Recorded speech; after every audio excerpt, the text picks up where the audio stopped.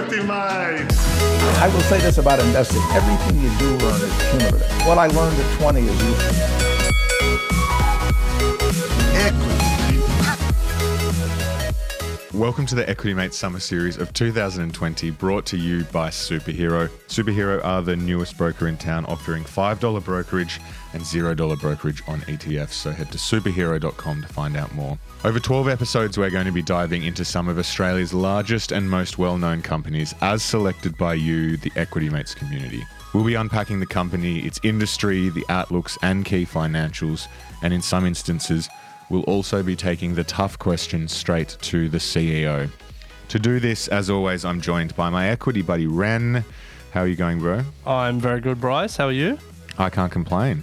Always good. Fun talking stocks. That's it. First cab off the rank in the cloud space for us I was is... going to say, yes. Yes? What were you going to say? I'll let you finish. First cab off the rank In the cloud space, yes, Not is- first cab off the rank in this series. No, is NextDC, ASX ticker NXT.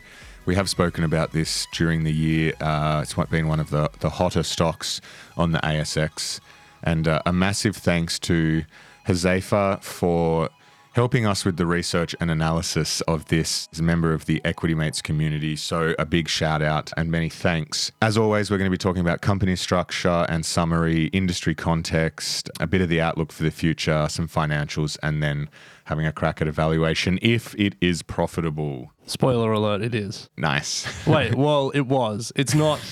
It's not. Gee, what a spoiler alert. It is, it was, maybe not, I'm sure. It hasn't been in the last 2 years, but I think we can have a chat about valuation. Sure.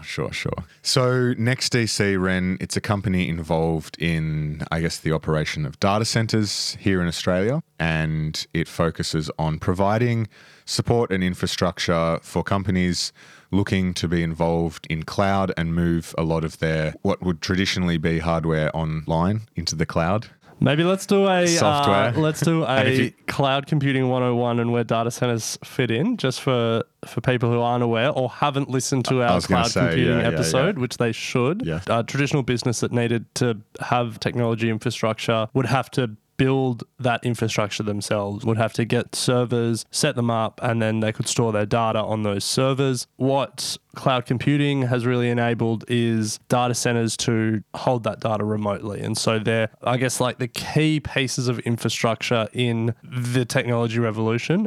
And they allow companies, everyone from the Amazons and the Microsofts of the world to the Equity Mates business to store their data remotely, and that data is then stored in a data center rather than us having to set up servers to hold all our data ourselves. Nice. So pretty important space. Massive. Growing space. Yeah. Certainly do go and listen to our discussion with Natalie Piocco. She really went through the whole cloud industry from go to woe. From Google, we should say. From Google, That's a key selling point. She knows what she's talking about. Yeah. So NextDC, they've got some pretty big clients, Ren. Amazon Web Services use them. They do. People are probably familiar with Amazon Web Services and Microsoft Azure these days. And NextDC partner with them. And then if you're signing up to Amazon Web Services in Australia, you're going through Amazon, but the actual data center the actual infrastructure may be owned by NextDC. And so I think from the outset, the way to think about data centers, or the way I think about data centers, is they're an infrastructure play, really. Yeah. They're incredibly capital-intensive assets that have an incredibly long life that NextDC and a few other companies, but actually not that many listed these days, build and then operate and, store data for companies and then also, I guess like white label that, or Amazon and Microsoft white label that storage as Microsoft Web Services. Azure and Amazon Web Services. Yeah. So, Ren, we talk about the importance of management teams, so we thought it'd be a good time to touch on that. The CEO is Craig Scroggie, and he was the executive chairman at Asia Pacific Data Center Holdings, a company you used to own. I did. Apparently, he's pretty well recognized within the industry for his leadership and IT experience, and has really grown NextDC from what was a startup operating only a small single data center to now Australia's leading centre for this sort of service. So, yeah, do you still own Asia Pacific? They were acquired by NextDC. Oh, there you go. Yeah. They were one of the very first companies I bought. It was around the when we were uni living days, together. yeah. Yeah. I don't think I held them for that long, but yeah, they've been acquired.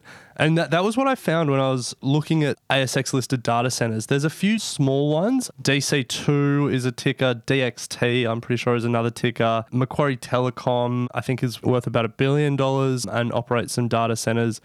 But NextDC, which is worth about $5 billion, is the biggest by a long shot in Australia. Just eating everyone up. Yeah, in terms of like pure play data centers. Yeah. I'm sure, like obviously don't come at me and tell me that Telstra operates data centers and stuff like that. Yeah. So their revenue is also growing at a pretty phenomenal rate as well. FY 2012, financial year 2012, they had revenue of 1.2 million.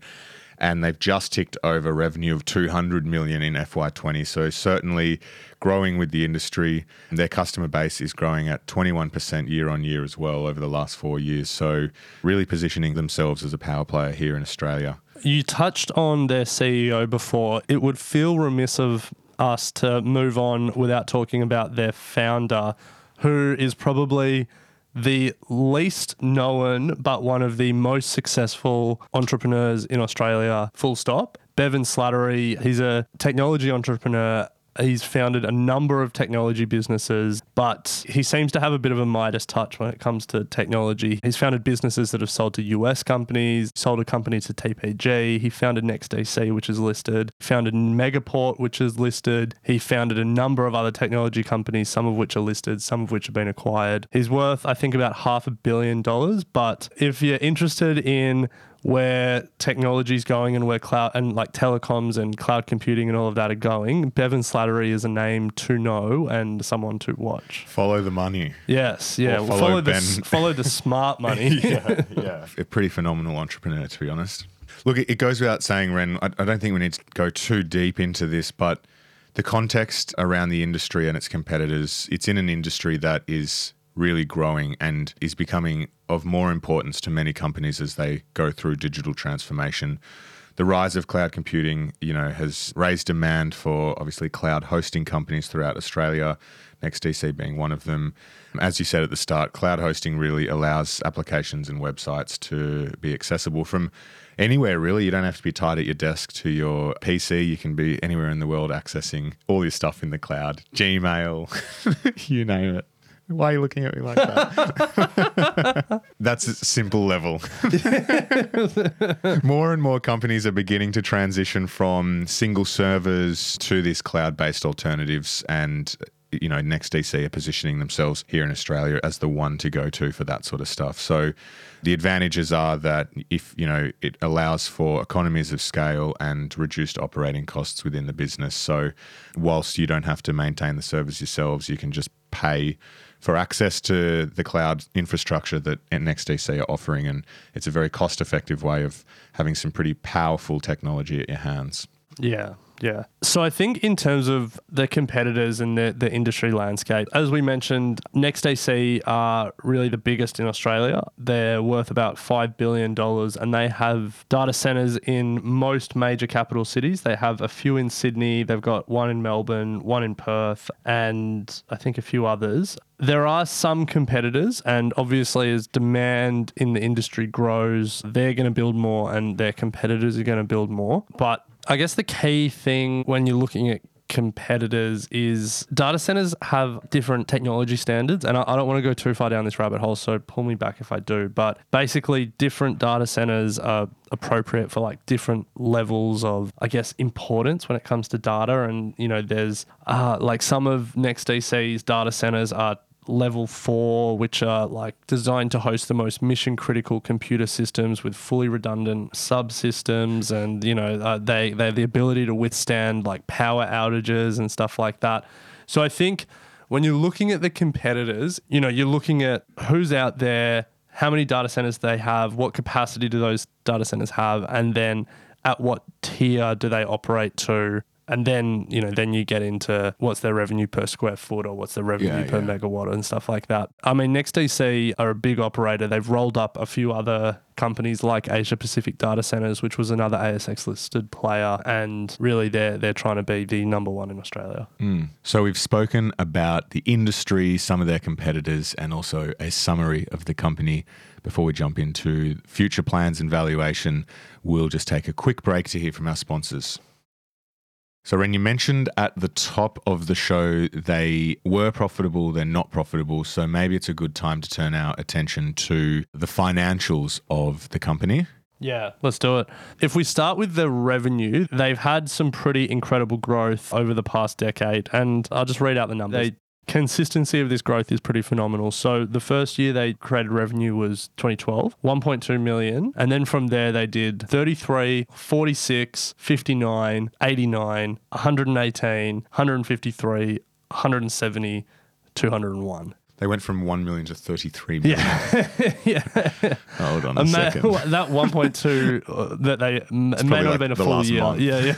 But I think for me, that consistency of growth is really impressive. And obviously some of that is from acquisitions, some of that's from building new data centers, some of that's from making more revenue from existing data centers. But as a first thing you look at, that level of growth and that consistency of growth is quite impressive. And how is that translating to the bottom line? Good question. So for the first 5 years, they made a loss. And those losses weren't linear, but they ranged from sort of losing $2 million to losing a bit over $20 million. In financial year 2016, they turned a profit. So they made $1.8 million, then $23 million. Things are looking up. Then down to $6.6 million. Not great. And then the last 2 years, they've lost money, $10 million and then $45 million. I'm assuming that it's so lumpy because are they using money to acquire? What's their balance sheet looking like? They are using money to acquire. The thing is, given they're not profitable, but if you strip out some of those things like depreciation and amortization and you look at EBITDA, they are making money. If you then go down and look at their cash flow statements and you say, well, from a statutory perspective, they may not be profitable, but are they generating cash that they can give to their shareholders? Their free cash flow is actually negative every year. And a big part of that is because they're purchasing a lot of property. So in the last financial year, they spent about $400 million buying property. So, expanding their data center footprint, and their free cash flow was negative. The one thing that I'd noticed pretty quickly is that they're issuing more stock every year. They issued $862 million worth of stock this year, $500 million last year. So it looks like they're funding their expansion through issuing stock, which is something to keep in mind. But look, really, this is a company that is trying to position itself as the biggest in the market. And so I'm sure if we got to speak to the NextDC CEO, which unfortunately we're not, they would say that they're building a lot of these assets, trying to take a dominant position in the market, and then those investments will pay off for years to come. Nice, Ren. So let's look to the future. I mean, for me, this is more about the growth play and the industry that they're in. If they can keep up the growth rates that they have been experiencing over the last few years, they're going to be turning into a pretty sizable company. If they continue to get longer term contracts with customers, and I can just see the demand only increasing for their services. So I think the outlook for this company looks pretty good from a macro standpoint. They've given guidance for EBITDA FY21 of 125 to 130 million, which is up 20 to 25% on current. So continuing the growth rates that they've been experiencing. Yeah. It's an infrastructure play. They're trying to build as much capacity as possible and then lock in long-term recurring revenue on the back of that capacity. As long as they keep growing their top line, I guess, it's interesting. You would like to see them become profitable again consistently at some point. Yeah. But the share market obviously love it. It's up, about 700% since it listed? Yeah. Been buzzing this year. Yeah, I think about up 70% this year. So in terms of valuation, Ren, if you're looking at most recently, it's a bit difficult to do given that they are not profitable. Yeah. If you want to take some of the numbers from profit previous the last 2 years, you could do it that way. And you can also do a comparative valuation and look at where they stack up against some of their competitors using some of their profit numbers from a few years past. If you do that, then they are certainly more expensive on a price to sales ratio against Macquarie Telecom, for example, and DXN, a couple of the competitors, NextDC is much, much more expensive at a price to sales of about 20, whereas the others are between 1.5 and 4. In terms of a DCF, Ren, you've had a crack? This is all very much just an exercise in, I guess, learning for us because it doesn't have free cash flow and it doesn't have earnings. So it's difficult to discount cash flow. Yeah. Just for the sake of the exercise, I said, all right, well, let's use EBITDA as the number because that was a positive number. And so the per share number there is 30 cents. And I guess just to give you an idea of the range of outcomes that you can get. So using the same inputs, so a 10% discount rate, 3% growth rate after the 5 years, I put in two different numbers. So the first number I put in was the average over the last 5 years, the company grew its EBITDA at 37%. And so I said, all right, let's use that number and see what it comes out at. And it came out at $9.41, which is pretty in line. Well, I mean, it's a little bit below the current share price at $11.25. So it was even expensive if it was able to continue growing at that 37%, which is a pretty big number. Yeah. Then if we say, all right, well, let's not use its historic growth rate. Let's use the growth rate that the company has said it's expecting to see next year, which is that 20%. Yeah. And let's say that actually continues for the next 5 years. And then same other inputs. After that, it only grows at 3%, discount rate of 10%. Using that 20% number, you get $5.25. So about half of what the company's currently trading at. Or just as a third option, if you were to say over the last 5 years, its revenue grew at 13%. So let's use that as the growth rate. You get a value of $4.06. So for me, it just shows again that the supposed science of discounted cash flows, whilst useful, is so dependent on the assumption you use. Yeah. Whether you use its historic growth rate for EBITDA, its forecasted growth rate for the next year, the company's forecasted growth rate, or its historic revenue growth rate, you get a range of values from $4 to $9.50, all of which are below the current company's current share price of $11. But it just shows that the real work in the discounted cash flow isn't in the putting the numbers in, it's in the proper forecasting of the numbers. Yeah, particularly with the terminal growth. Like if you're forecasting 37% over 5 years Yeah, and then you drop it to 3, the company's pretty much gone bust. Yeah. So yeah, all of those inputs do make a significant difference. And you're right, Ren. Doing it this way is an illustration of the variances that you can get, but certainly big firms are doing a lot more work. Yeah. determining Well, they're doing what the forecasting. Yeah. And then the other thing that you can do is you can probability weight those outcomes. So Yeah. you can say the likelihood of them getting 37% growth rate over the next 5 years is 20% likelihood. Yeah. Whereas having a 13% growth rate might be 40% likelihood. And, you probability weight those outcomes and then you get a sort of probability weighted fair value. Yeah. But honestly, if all of that went over your head, don't stress about it. This part of the summer series is really just an exercise for us to try and learn ourselves as we're going. And what we are constantly reminded of is that whilst this feels like the most important part of the conversation, it is the least important and the least scientific, because as much as you can dress it up and make it look like you've absolutely nailed what fair value is, things aren't linear. Yeah. You're not gonna get a consistent growth rate. And what we've learnt from the experts over and over again is good companies that are on the cutting edge of some industry disruption, run by good management teams, are the most important thing. And as Paul Wilson said in our most recent interview with him, discounted cash flows for him are just a sense check at the end. They're not the primary method of analysis, because if your analysis is off, but a company is a great company that's growing year after year after year, you're going to be fine. Yeah. I'm very mindful that we go a little bit in the weeds at the end of these episodes, and I think it's worth just reminding ourselves and everyone listening where it should fit in the context of the analysis. Agreed, Ren. So that brings us to the end of NextDC. A massive shout out to Hazefo from the Equity Mates community who has helped with the research and analysis on this one. And thank you to our sponsors, Superhero, for sponsoring the Equity Mates Summer Series of 2020. They are a new broker in town offering $5 brokerage flat fee, as well as $0 brokerage on all ETFs. So if you're into the ETF and want to build your core portfolio, head over to superhero.com.au to find out more information and to sign up. We love the platform, love what they're doing, making markets more accessible for everyday investors. So head over and check them out. Yeah. NextDC, part of the ASX 200. So if you want to buy an ASX 200 ETF, you can do it at $0 cost with Superhero. Probably also part of the Australian Technology ETF, the BetaShares one. I would imagine Haven't checked that, but It is. I would assume I so. can safely say it is. You can safely say it? I can picture the top 10 holders right now. Anyway, Ren, we'll leave it there and chat next week. Nice one. Thanks for listening to Equity Mates Investing Podcast, a production of Equity Mates Media. Please remember that everything you hear in Equity Mates Investing Podcast is general advice only. The content has been prepared without knowing your personal objectives, specific financial circumstances, or goals. The host of Equity Mates Investing Podcast may maintain positions in the companies discussed. Before considering any investment, please read the product disclosure statement and consider speaking to a licensed financial professional.